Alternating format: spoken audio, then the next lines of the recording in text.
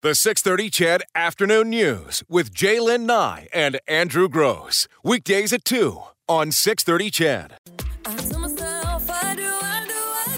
One, don't pick up the phone. You know he's only calling because he's drunk and alone. Two, don't let him in. You have to kick him out again. Three, don't be a stranger. You know you're going to wake up in his bed in the morning. Another Grammy winner from last night. Devin, tell me who it is.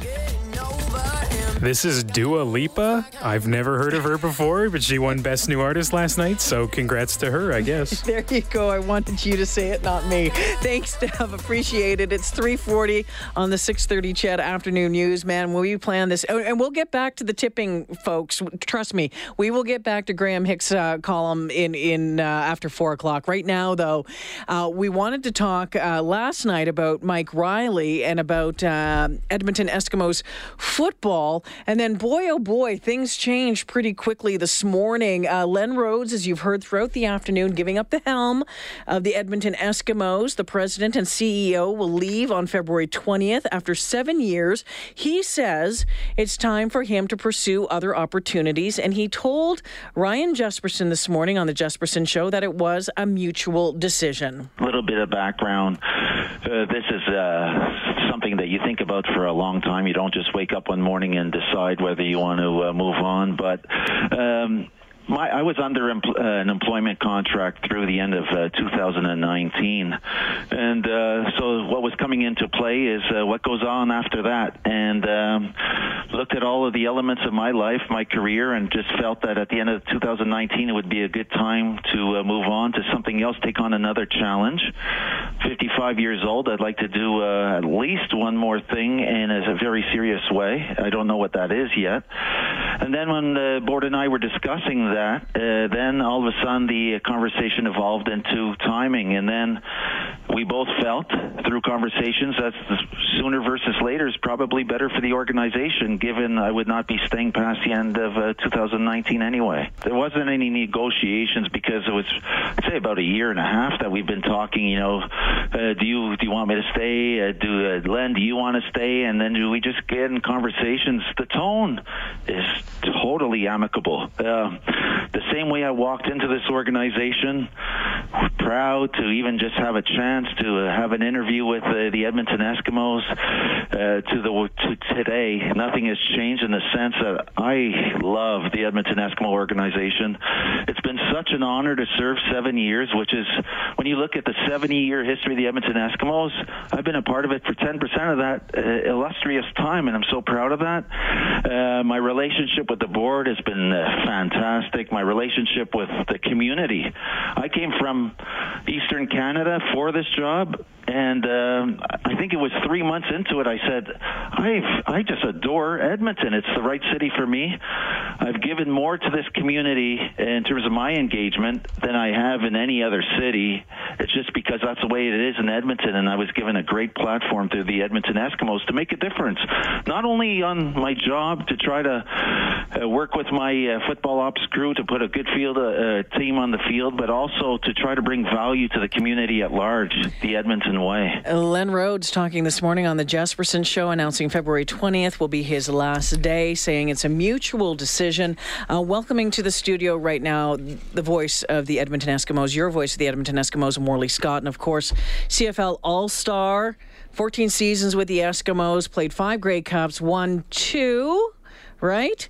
The one and only Blake Dermott, who, of course, what is your official title on the broadcast? Wait, what happened in the other 3? That's what I'm well, that's what I'm asking. I believe we refer to Blake as our Inside the Game analyst. Inside the Game analyst. Yeah. All right. Well, thank you for joining me in studio this afternoon on this one. Curious to know, first off, your thought, Blake, on the news about Len. Was this a surprise?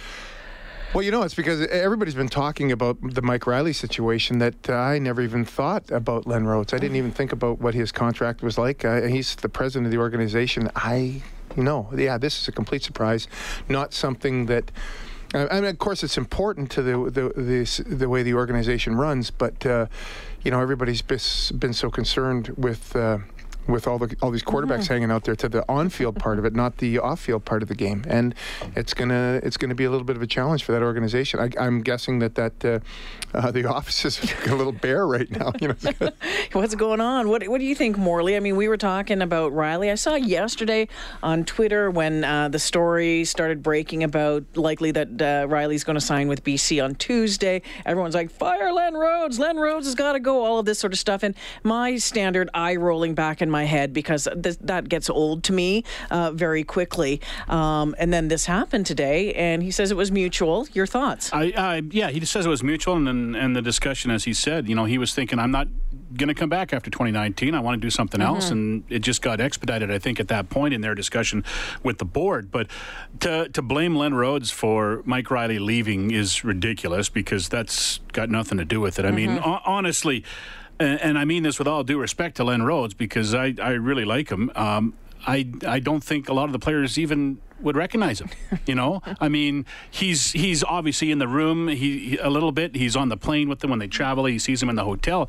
But who the president is doesn't play any effect on who signs where and what happens, from play to play on the football field. That's the GM and that's the coach, right? So. Yeah, Blake, I mean, fair assessment of... Absolutely. The only time it really mattered was back when Hugh Campbell was also president, general manager. Exactly. Right? When Rick Lawlisher was there, I'm sure there was the same kind of a situation where the players, they're in the locker room and everyone's, who's that guy? You almost hear that with players, that if there was somebody within the organization that wasn't the general manager, other guys didn't know who they were because they had no interaction with them.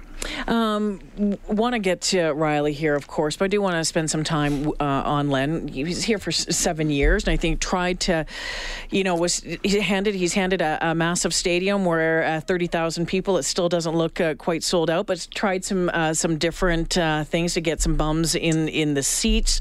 What did he do right? What did he do wrong? I mean, there's still a lot of people that will go back to firing Ed Hervey as one of the big things that he did wrong.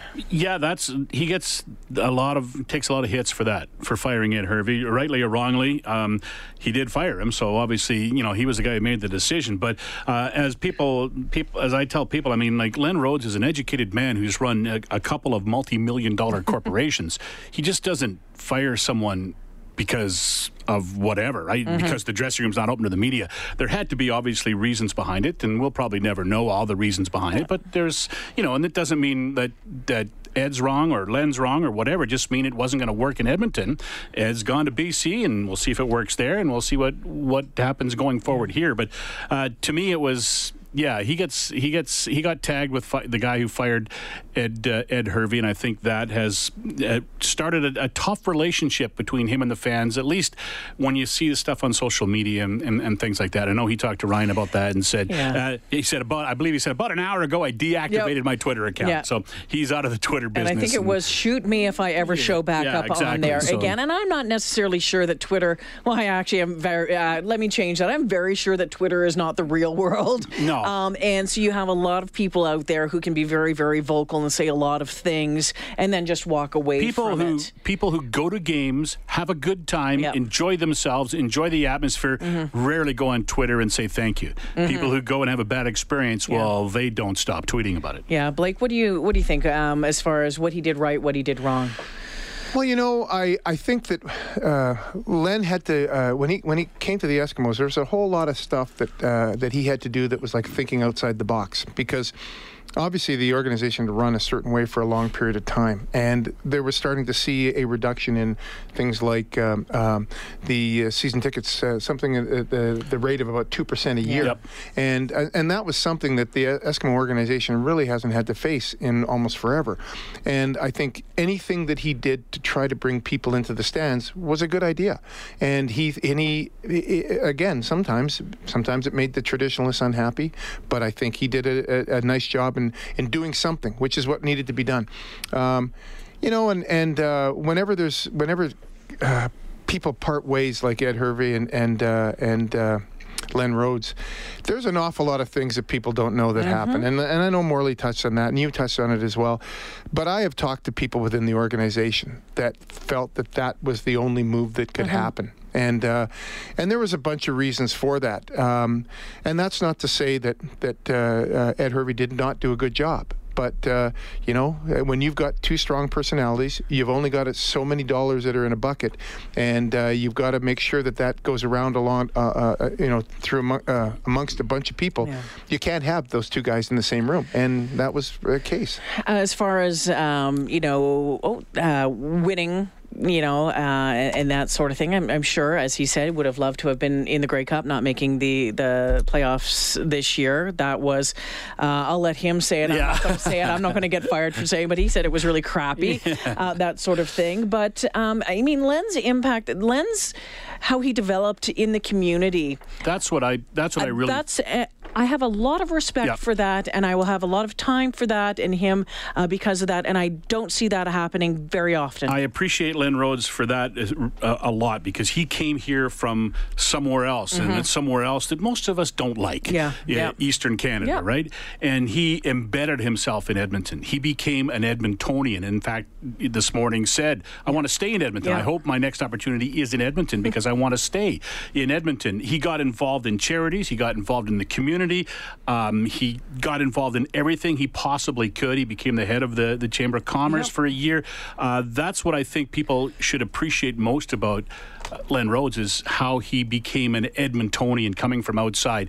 And we've got a past of not really welcoming people from the East into our community, and that's probably something we need to work on. But he came in and he had to fight the stigmas, and he had to fight that, and he did a great job doing it. And it was pretty hard to go anywhere in a week and not see Len Rhodes somewhere at some event. Well, and shedding some light on some topics that were pretty tough for a lot of other folks to talk about, whether it was domestic violence, prostate cancer. He was out there sharing his stories. Yeah, and let's face it, we're talking professional sports. We're not talking about lifelong careers in one place. And to be in any position in professional sports, to be in one place for 7 years is a considerably long time, and to have left as large a footprint as he did, an impact on the city and this organization, I'm okay with him moving on. It's Ron Lancaster said after a certain amount of time when he was coaching us, he said to his wife,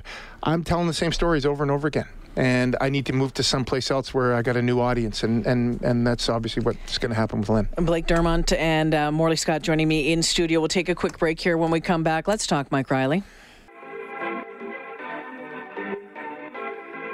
They wish and I wish and I wish and I wish and they wishing on me.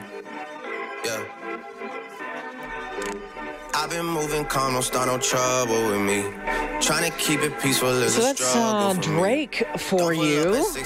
He won last night as well. Len Rhodes stepping down, giving up the role of CEO and president of the Edmonton Eskimos on February 20th. He says, looking forward, he says the team's going to be just fine. We missed the playoffs this past year.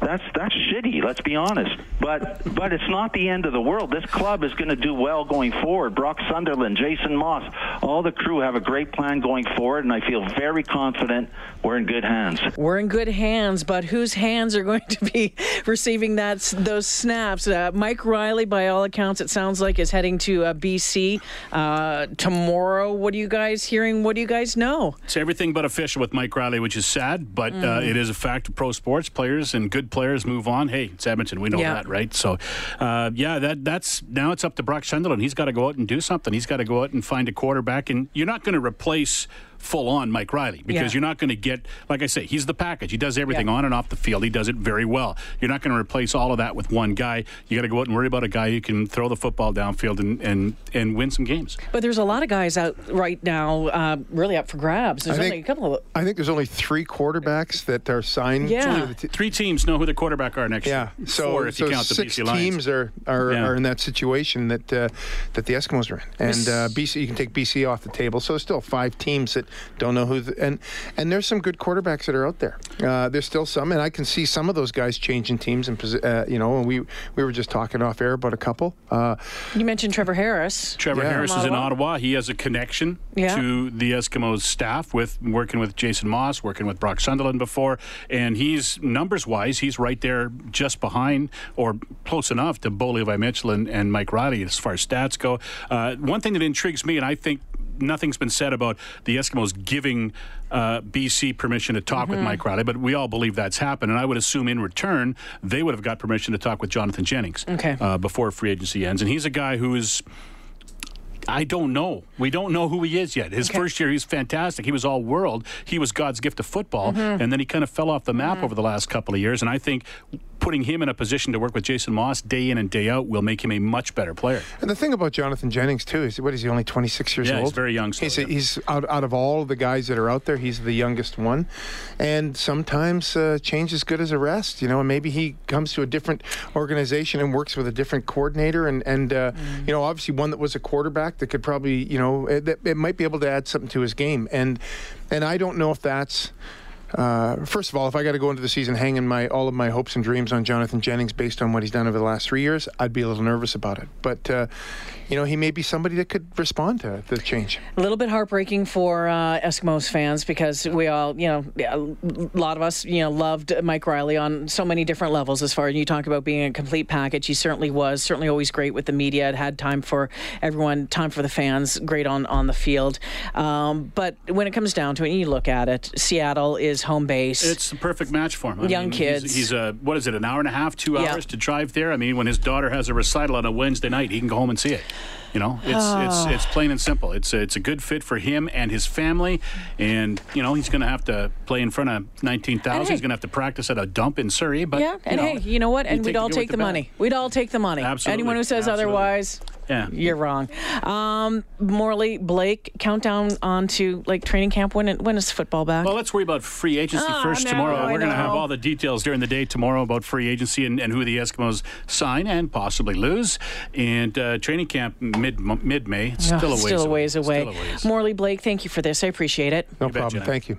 The 6:30 CHED Afternoon News with Jaylen Nye and Andrew Gross. Weekdays at 2 on 6:30 CHED.